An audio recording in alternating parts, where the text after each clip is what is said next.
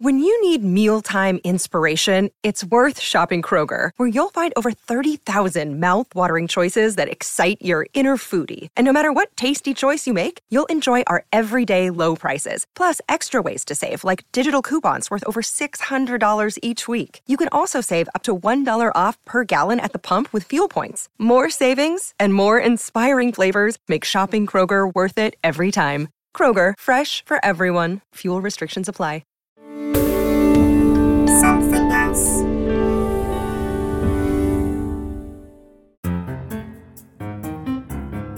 Thank you so much for listening to this. It's Something Rhymes with Purple. It's a podcast all about words and language. And Susie Dent and I, who created this a year or so ago, are very conscious that there are a huge number of podcasts out there, and that you have chosen ours is lovely for us. And we know that actually it imposes some responsibility on us to be informative and, if possible, entertaining, so that you don't feel that as you're commuting to work or doing your walk or trying to get to sleep, we are entirely wasting your time. We are honoured by your company. And I'm privileged to know Susie Dent, who knows more about words and language than anybody else in the world. And I love people like you who know a great deal. I was a friend of Patrick Moore, eventually Sir Patrick Moore, the astronomer, the amateur astronomer. He was just an enthusiast for the stars. He was one of life's enthusiasts. He also played the xylophone quite brilliantly. He was a delightful human being. And when I was waxing eloquent, I felt, one day with him about the wonders of the English language, telling him how many hundreds of thousands of words there were, and if you counted all the derivatives and all the technical terms, how many millions of words there were, he said that pales into insignificance when you look up in the sky. There is so much out there, and we haven't even begun to name them all. So I thought, Susie, today we could do a bit of stargazing. I'd love Do you to. ever look up at the sky? Yes, I find them totally bewitching, and it's a fascinating subject. And as I will tell you, so many star-related images are actually embedded in English, which is all the more reason to completely love them. Am I right in thinking Patrick Moore, the reason he had a bad eye was because he had indeed looked at the sun with a telescope? Is that right? Or is that... That is the line that he took. Yeah. Yes.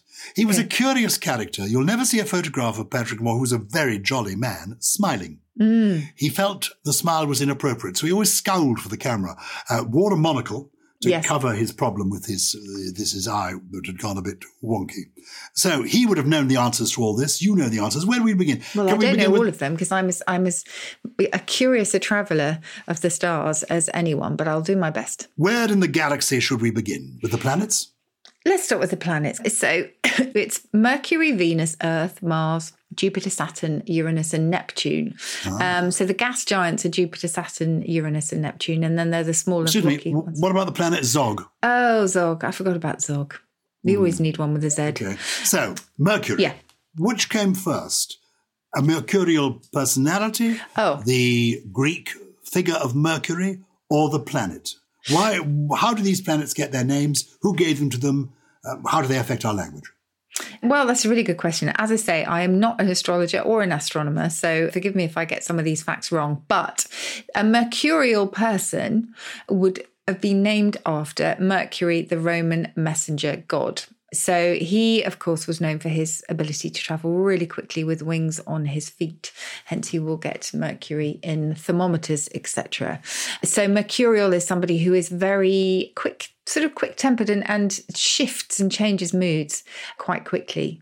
So that's Mercury. Then you've also got somebody who's Saturnine, of course, and they tend to be quite gloomy. And they would be named after the king of the Titans who ruled the world before Jupiter. Why, what the sort of gloomy connection would be, I'm not quite sure. But can you have a guess as to venereal and who that might be named after?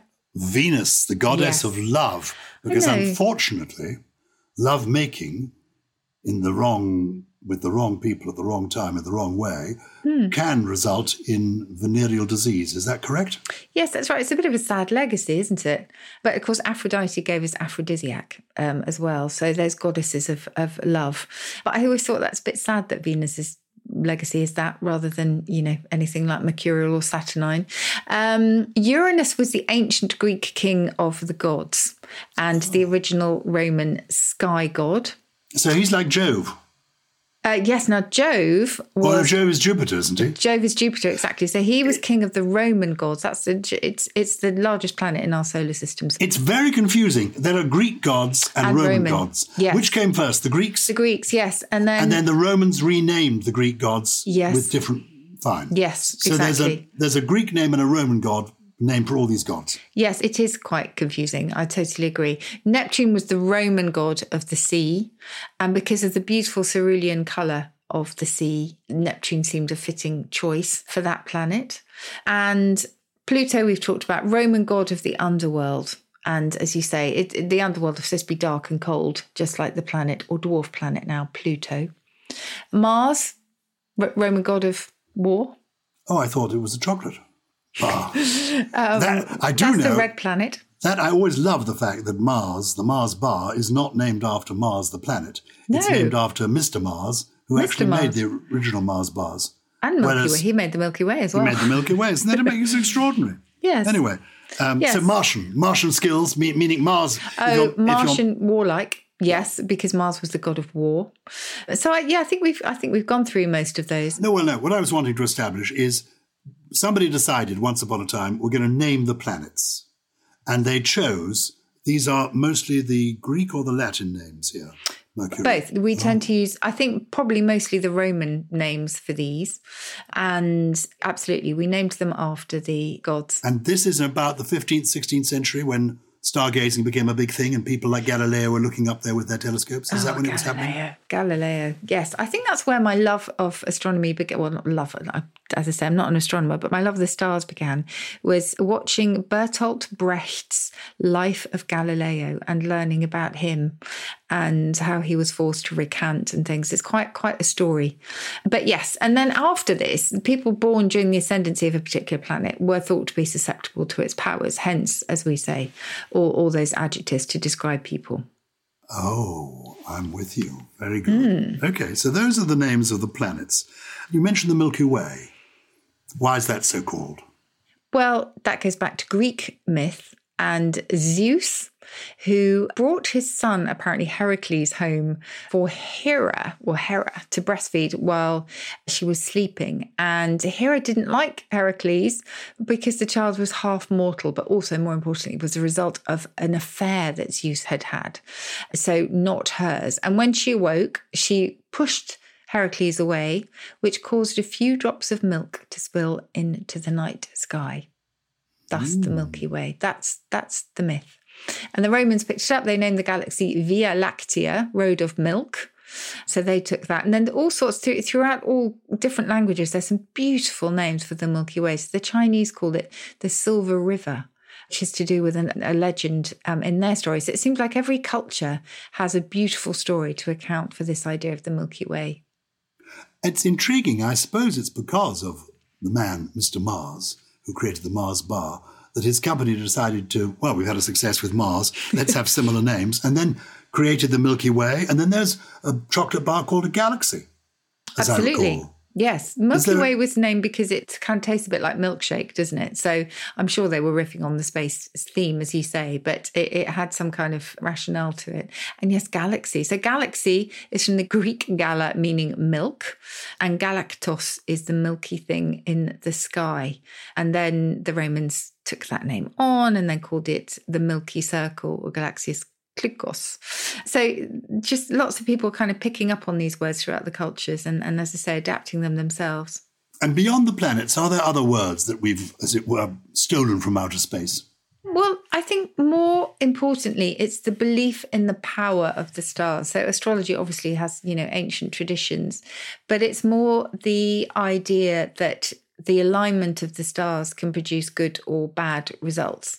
So if you think about the disaster, we've talked before, haven't we, about that going back to disastro in Italian, meaning bad stars, because any ill event, I suppose, or adverse event was thought to be born from the influence of the stars.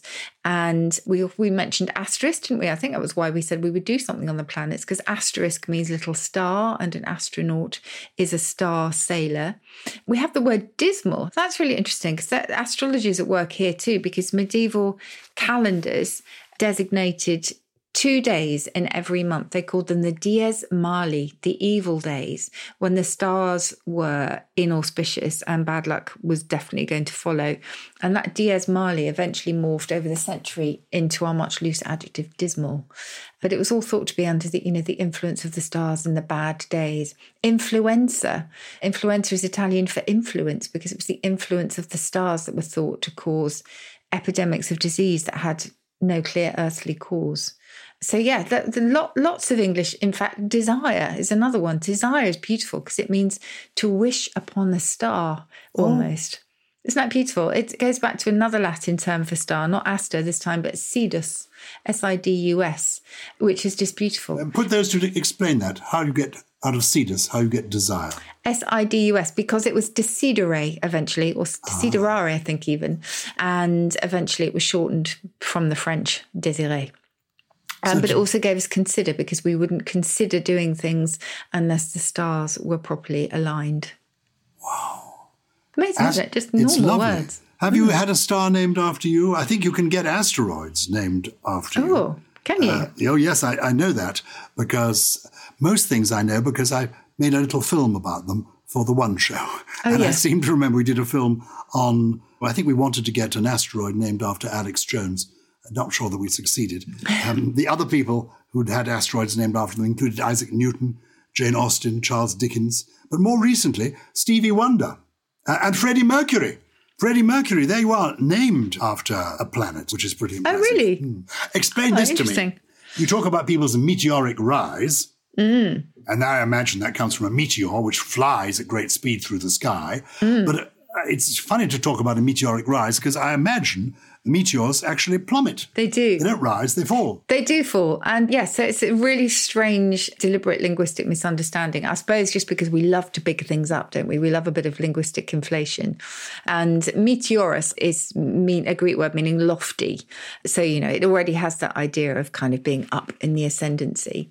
But as you say, yeah, they fall, they don't rise. So it's a completely naff expression. Take 100% the cake of the English language, as we have it today. Of that cake, how big a slice is the Latin language and the ancient Greek language of what we are speaking today? Okay. Well, the first thing to say is it would be foolish to differentiate between Latin and Greek, because Greek words came through Latin, then travelled through, they usually ended up in French, and then they came to English. So you've got a long route there. So it would be silly to say this from Greek and this from Latin, because very often they're kind of on the same path. But probably about 60%, I would say. I mean, it's a vast amount. And the Vikings, for all their influence and for all the sort of pithy, earthy words that they gave us, they didn't give us quite as much as we might imagine. And we are a Germanic language still, even though we talk about those kind of Greek and Latin roots, and that, of course, was Anglo-Saxon. And the Old English is far and away the sort of biggest part of the rest. Good. So we owe the majority of our language to Latin, Greek, the Romance languages coming up through France and into Britain. Thank you for clearing that up. Yes. Waxing and waning. The moon waxes and wanes. People wax eloquent. They wane. Have those words been around a long time? Yeah, wax is, okay, this is a nice one, actually. It's a nice segue, or segue, as I once said on Countdown, from that question about Latin and Greek, because to wax is actually very much a Germanic word. So in German, to grow is wachsen, W-A-C-H-S-E-N, and that's where we got wax from, because the V sound of their W became a W. Do you wax? But I mean, do you wax? I mean, I've heard wax my legs. Yes, and things like that. Are we talking about? Oh gosh, this is a bit of a shift. Do you? Well, I have waxed my chest in my time. Have you? Is that for cycling? On your tricycle, No. If you waxed your chest, you'd go so much more quickly. I haven't done it recently, but a few years ago, somebody said to me, "Oh, you should wax your chest." And I said, "Really? Is that necessary?" "Oh, yes, because you're neither one thing nor t'other. you haven't got a hairy chest. Because there were people, you'll find this hard to believe, in the 60s, people liked to have a hairy chest, and there was newspapers, in the back of the newspapers, certain newspapers, there were advertisements, and you could learn to be Mr. Tarzan, and you could... Mr. Universe, not Mr. Tarzan, forgive me, Mr. Universe. And also, alongside these were advertisements to make, for those of you who wanted to be a hairy man, you could get a chest wig. A chest wig. A chest firkin. A chest... Merkin, not even a firkin, a merkin. Yes, a chirkin. Yeah, exactly, a chest wig with matching underarm toupees. What do you think of that? Underarm toupees, surely not. I don't know. That bit I added on. But definitely there were chest wigs. Shall I tell you I've got one experience with waxing. Please, share. Okay. I am just so clumsy and maladroit that I thought, okay, well, I'm just not going to shave under my arms anymore. I'm going to go for these little waxing strips. So I did that, and it was quite fiddly, and it's all a bit sticky, not to be recommended. And anyway, then I was going for a gym session. And in those days, I would join gym classes to sort of get me motivated. And so I put on my Lycra vest and that kind of thing. I put on this really warm black bobbly jumper over the top because it was in winter. Anyway, I arrived, did lots of kind of, things with weights and kettlebells and that kind of thing. And when I got home, both my kids said, "Oh my God, Mum, look under your arms." And the black bobble jumper had deposited 1/2 ton of black wool onto the sticky bits under my arms. So if there's a female equivalent of Tarzan, that was me. Oh, I was wonderful. So mortified. And I then went around explaining it to everybody I could. I recognised in a gym class and made it way worse. Susie Dent, the girl with the hairiest arms in Christendom. Fantastic. It was a lot of bubbles. Well, on that thought, I think we need a break. Some of us to lie down. The rest of us to think, is the second half going to be as interesting as this? It can't be. Do stay with us. Imagine a world just like our own, but importantly, not our own. Is it the alternate dimension, or are we? And does it have podcasts? The Last Post. Hi, I'm Alice Fraser, bringing you daily news from a parallel universe. It's a sweet, sweet dose of satirical news coverage, some of which will sound pretty familiar. He defended him, saying he broke the lockdown rules on a father's instinct. And I just think if Boris had shielded his as much as he's shielding Cummings, he might actually be in a position to give parenting tips. And some of it is just pretty weird. Air in space is becoming much clearer, Alice. And it's quite shocking because there is no air in space. It's empty space. So join me every single day alongside great comedians from around the world, including Andy Zaltzman, Nish Kumar, Tiff Stevenson, and Will Anderson. Good luck to you. You may have heard of the podcast Juicy Scoop. Wondered what it is? Why aren't you listening? Well, I'm its host. Created it, been doing it for 7 years. I'm Heather McDonald of Juicy Scoop with Heather McDonald. Now, I could tell you why you should be listening to my show, but my listeners wanted to write the ad for me, and here are some of the things they said. Not your regular juicy podcast. Catch up on all the juicy topics from Hollywood and pop culture to true crime and beyond. Heather McDonald's Juicy Scoop always has great guests, great laughs, and great gossip. It's a comedian's take on the hottest headlines. Juicy Scoop is the pop culture news you want to hear. No BS, no filter, no filler. Raw, real, and in the moment. Throw in the hilarity of amazing comedians that you will instantly be obsessed with, a juicy crime story, and a dash of normal life in LA moments, and you've got yourself an amazing week of Juicy Scoop. 2 episodes every week, every Tuesday and Thursday. It will never let you down. This is Something Rhymes with Purple. I'm Giles Brandreth. I'm Pisces, occasionally, as Pisces is a newt. What are you? What's your star sign, Susie Dent? I'm Scorpio. Sexy old Scorpio? Yeah, well, it's supposed to be vindictive old Scorpio. No, sexy old Scorpio. They're dangerous. Oh, yeah. Wait, what is your birthday? Me. November. So I'm in November. So when is Pisces? Pisces are fish. What's your temperament supposed to be like? Fish-like? Do you know? Fishy? In my view, it's a load of nonsense. I don't even look at it anymore. I used to, I suppose, when I was a child. Fishy, maybe. Swimming in 2 directions, the Pisces fish. We are something like the 21st of February to 21st of March, that sort of time. Yeah. But as a lovely astrologer, Julia Parker, once said to me, the stars incline, they do not foretell.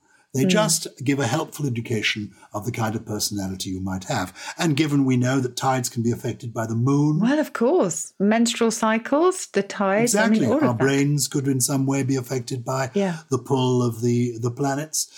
Are there interesting names for the star signs? I mean, do you have a list there with their origins? Well, I'll tell you about zodiac for the start, because that goes back to the Greek for animal, which also gave us zoo, because zoo, of course, goes back to zoological gardens and zoology and all of that. And it's a zodiac because most of the signs of the zodiac are represented by animals. And most of them, I think, are probably self-explanatory. So Gemini, not animals this time. Gemini is said to represent the twins Castor and Pollux, this northern constellation. So Castor and Pollux gave their names to the two brightest stars. And so that means twin-like. I don't quite know what sort of temperament you're supposed to have. Maybe confused. Then there's Pisces, as you say. There's Scorpion, obviously. Aries is the ram. bull. Oh, the ram. That's right. Yeah, I think my mum is in Aries, actually. No, my mum is a Taurus. That's a bull, isn't it? Yeah, my sister is in Aries, and so on. So I don't have a list of them, but they mostly are named after constellations. So there is a constellation called the Ram, which is said to represent the ram whose golden fleece was sought by Jason and the Argonauts, believe it or not. So that would have been an ascendance to anyone born under Aries. And then you've got Aquarius, which is a sign of water, a water sign, aqua, and so on and so forth. What is Michelle? What sign is your wife? She's Pisces too. It's my wife. And my daughter, Afra, is Cancer. And that's sometime in the summer. Why is a Cancer a crab? Where does that word cancer come from? Because the swollen veins around a cancerous tumour were thought, I guess to ancient Greek medics, to resemble the limbs of a crab. Canker was the usual form before we got cancer. So canker and cancer are linked. So yes, and cancer, of course, as we know, means crab. It's a sign of the crab. And of course, Leo means the lion. Absolutely. And you do occasionally, you meet a Leo, and they do look a bit leonine, don't they? It does actually happen, but maybe that's just chance. It's like when there are 30 people in the room, 2 of them will have the same birthday. And when there are 70 people in the room, I think 4 of them will have the same birthday. It's just a matter of odds. Yeah. No, really? Yeah. Oh, wow. Yeah. Okay. Virgo is a nice one. Yes. The Virgin, the large constellation, said to represent a maiden or a goddess associated with the harvest. So there are lovely stories behind all of them. And, I think maybe we don't quite have the same beliefs that Shakespeare had with the star-crossed lovers. In fact, there's a lovely, see if I can find it, there's a lovely quote which a lot of Purple listeners will recognise, which is from King Lear when Edmund, Gloucester's bastard son, call him that just because obviously that's key to the plot, he mocks this kind of blind subservience, I suppose, to influences beyond our control and the beliefs of the time that the stars governed everything. And he said, we make guilty of our disasters the sun, the moon and the stars as if we were villains by necessity, fools by heavenly compulsion. Blaming the gods, blaming the heavens for our own frailties. Oh, yeah, my. Absolutely. Even Satan was known as Lucifer. And Lucifer is another name for phosphorus. And phosphorus was from the Greek for light bringing, and it was given to the morning star, Venus, which appears in the sky before sunrise.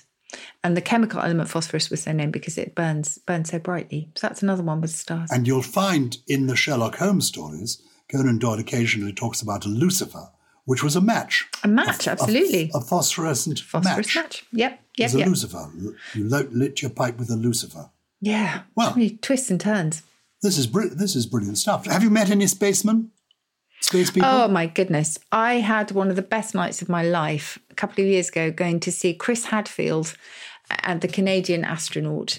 I don't know if you've ever seen any of his YouTube videos as to how astronauts shave in space or brush their teeth or but he also has taken the most incredible photographs from the space station. And actually I've seen him twice, but I got to meet him because this is my turn to name drop, which I don't tend to do very often because I don't know nearly as many people as you, Giles, but he's a good friend of Rick Wakeman. Mm-hmm. And Rick very sweetly arranged for me and some friends to meet Chris Hadfield before he went on stage in Manchester. And he's an incredible person.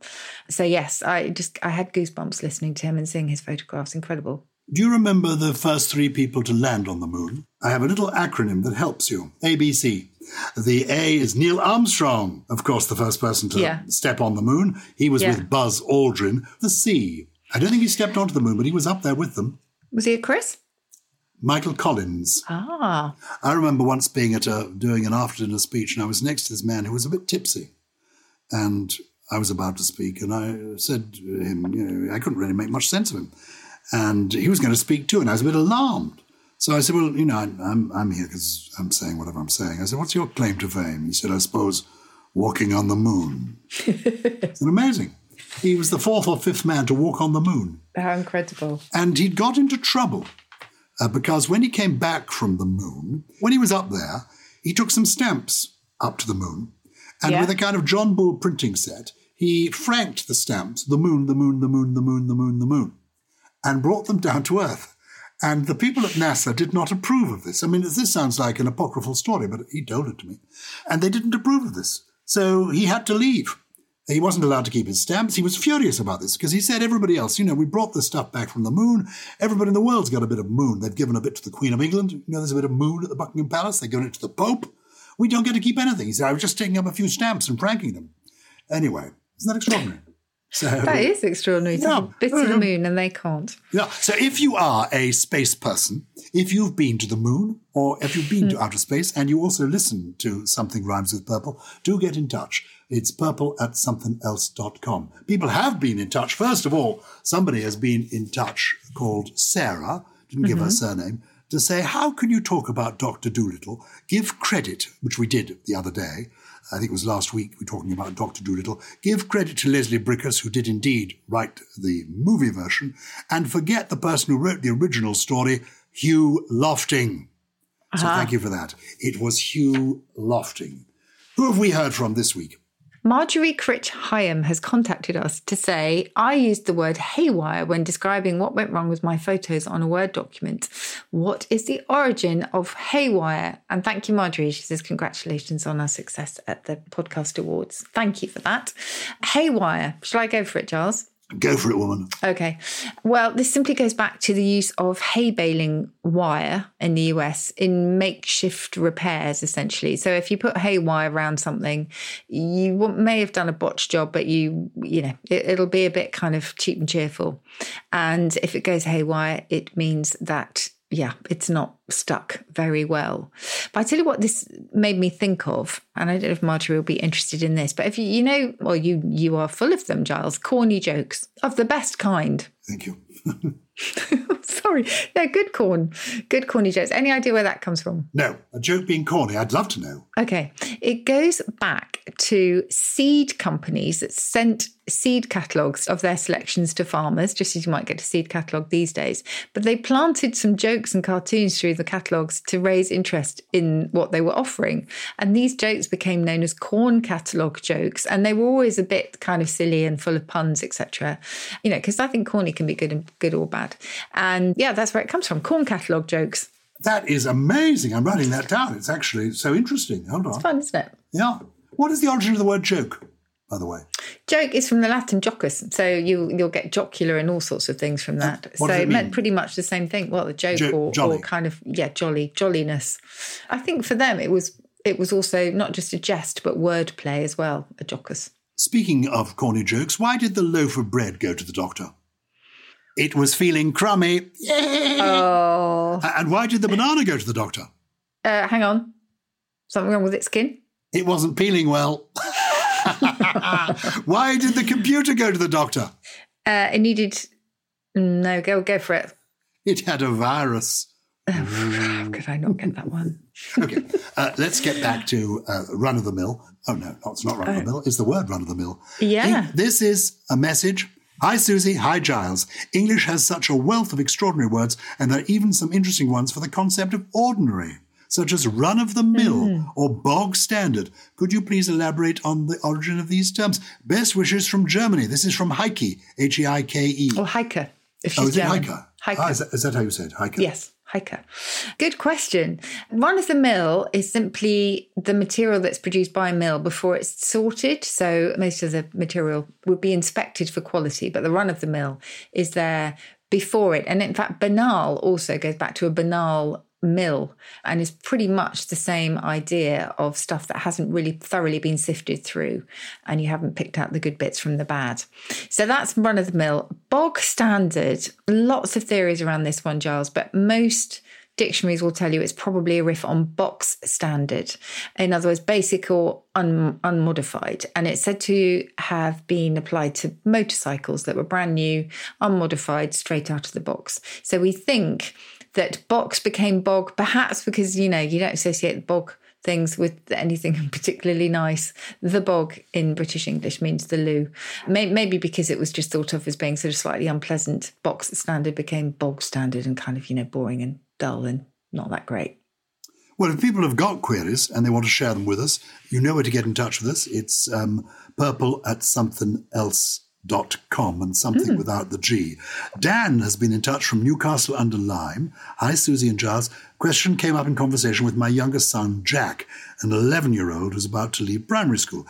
I was having my usual joke with him about his school report being terrible, which he always sees straight through, but I try anyway. I told him that his teacher had referred to him as a right bounder. He gave me a puzzled look and asked if that meant he had no boundaries. I said I didn't know where the word came from, but I had always taken it to refer to someone who bounded around being a bit naughty. Do you know the history of the word? Love the show. Keep up the good work. Well, thank you for that. How fascinating, you bounder, you cad. One thinks of people like Terry Thomas or playing bounders. Rotter, you rotter. You rotter, you bounder, you cad. What is the origin of the expression bounder? Well, just before we get to bounder, cad actually was a shortened form of caddy, and that was used for a junior officer or army cadet and then applied to a chancellor looking to make some sort of quick money by running errands for things. So quite often you'll find that these are first used at public schools. I think cad was first used at Eton as a kind of contemptuous term.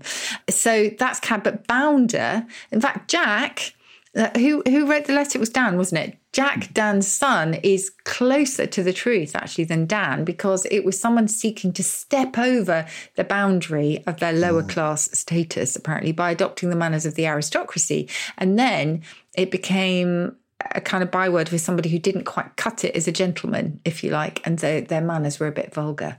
And then it progressed into someone who was just a little bit immoral. Oh, very good. Are you good at your boundaries? Are you good at boundaries? I've decided I need to step over as many as I can now. I think I've played it too safe through life. I'm going to go for Can I say, I think you have, to be honest. Yes. I'm glad that you're becoming a bit unboundaried. That's what we want. Where does this take me? We'll have to have a chat about what I do to manifest this. It takes you to all sorts of exciting places. We were talking the other day, weren't we, about going together to somewhere near Lake Geneva. Lake Annecy. Lake Annecy. Yes. We're going to be there together. We have this fantasy, settling down. You might have a fantasy. I'm not. Anyway, I thought we were being unboundaried. I thought that was going to be allowed. Yeah, but I'm not sure you and I near Lake Annecy is being unboundaried. Well, it is not in my imagination. It is in my imagination. I'm a married man. Okay, so it's taking you to Lake. I'm sorry, that's unboundaried by my standards. Okay. Oh, you expect that of people, do you? Just because I was a Conservative MP doesn't mean to say that I'm a naughty Tory chasing you around the banks of... bounder. Okay, no, I definitely need to drop my boundaries, but maybe not in that respect. I think take Michelle and then you can tell me just how lovely it is. I will tell you. We'll see you on the other side of the lake knocking back your Gordons. We know you. Now tell me what your 3 words of the week are, Susie. My trio. Okay. So... you have to remember that most of these just pop into my head quite randomly, but sometimes they're sparked by contemporary events. And this is one that I tweeted quite recently just because various actions of various people reminded me of this. And it's a great word. It's empleomania, EMPLEO, which is the Spanish here for employ, and then mania. And it's the manic compulsion to hold public office at any cost. Empleomania. Empleomania. So there's another one here, which empleomania might make you feel that you're just a bit glumpy. To glump is to look sullen or glum. I mean, it's not, it's kind of, you can see what it says on the tin, but I just quite like the idea of a glump. And finally, this isn't in the dictionary yet. I get so many tweets about this and questions. I just thought I would do it because I think it needs to go in the dictionary now. Nibbling. Know what a nibbling is? A nibbling. Yes. Oh, I do know. It's a nephew or a niece. Absolutely. Like a sibling, and it's not in the dictionary. Not in the dictionary yet, no. Even though it's been around for quite a long time, and it's an obvious linguistic gap, isn't it?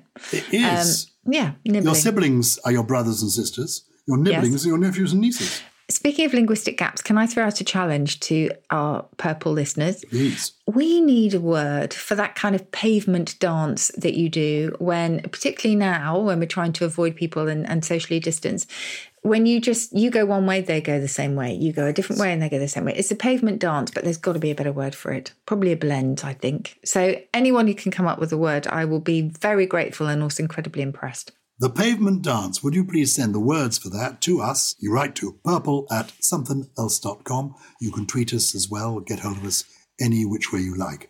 I love that. It'd be wonderful to introduce a new word to the language. Through the podcast. Yeah. I've had a poem sent in to read, which is rather nice. Oh, nice. We were talking about hypochondria the other day. We were. And this is the tragic tale of Albert Ignatius. No author is given, so if you are the author, lay claim to this in a future episode. This is the story of Albert Ignatius. This is the story of Albert Ignatius, a boy obsessed by fear of the contagious. He washed his lettuce and dusted his beets, rinsed his carrots and powdered his feets. He inhaled through a mask and listened through a tube, and for intimate functions used lots of lube. He dipped the dog and sprayed the cat. He poured disinfectant all over the mat. Washed his hands before every meal. He wouldn't eat pork and he wouldn't eat veal, and generally caused misery all over his home. So they saved up and bought him a dome and stuck him out on the family lawn, where he sat disconsolate from dusk till dawn. And mothers warned their children's dear, if you make a fuss, you'll end up here. Ooh. A warning there to young hypochondriacs, and we know that Jack, aged 11, is listening. So if you had a bit of a hypo, that's about you. I'm sure he's not. No. Jack sounds like a sensible guy. He got his etymology right. He did. He's a brilliant guy. Well, and you're not a bad girl. That's it for this week. Thanks. More from us next week. I don't know what we're going to be talking about then. No, we will choose something. Well, before we go, isn't it funny the way nobody can say the word Uranus without laughing and smirking? Aren't we funny? Aren't human beings ridiculous? Absolutely. We see Uranus, we just see the word, and a sort of silly smirk goes over people's faces. And people, when they say it, just do something silly. It's ridiculous. It is. But that is life, and that's comedy, and that's why we love it. I have to say my daughter is one of those that also smirks. Thank you for listening to us. Please do get in touch, as Giles says. Email us. We do genuinely read absolutely everything, and it makes our day hearing from you. purple@somethingelse.com. Something Rhymes with Purple is a Something Else production produced by Lawrence Bassett with additional production from Steve Ackerman, Harriet Wells, Grace Laker, and... This is amazing. This person is the character who actually triddles the knobs and makes all this happen. And we can see him on a screen. He's got a huge beard, and he's now got a huge sign in front of him. And on it he's written, Uranus. Oh, golly. No.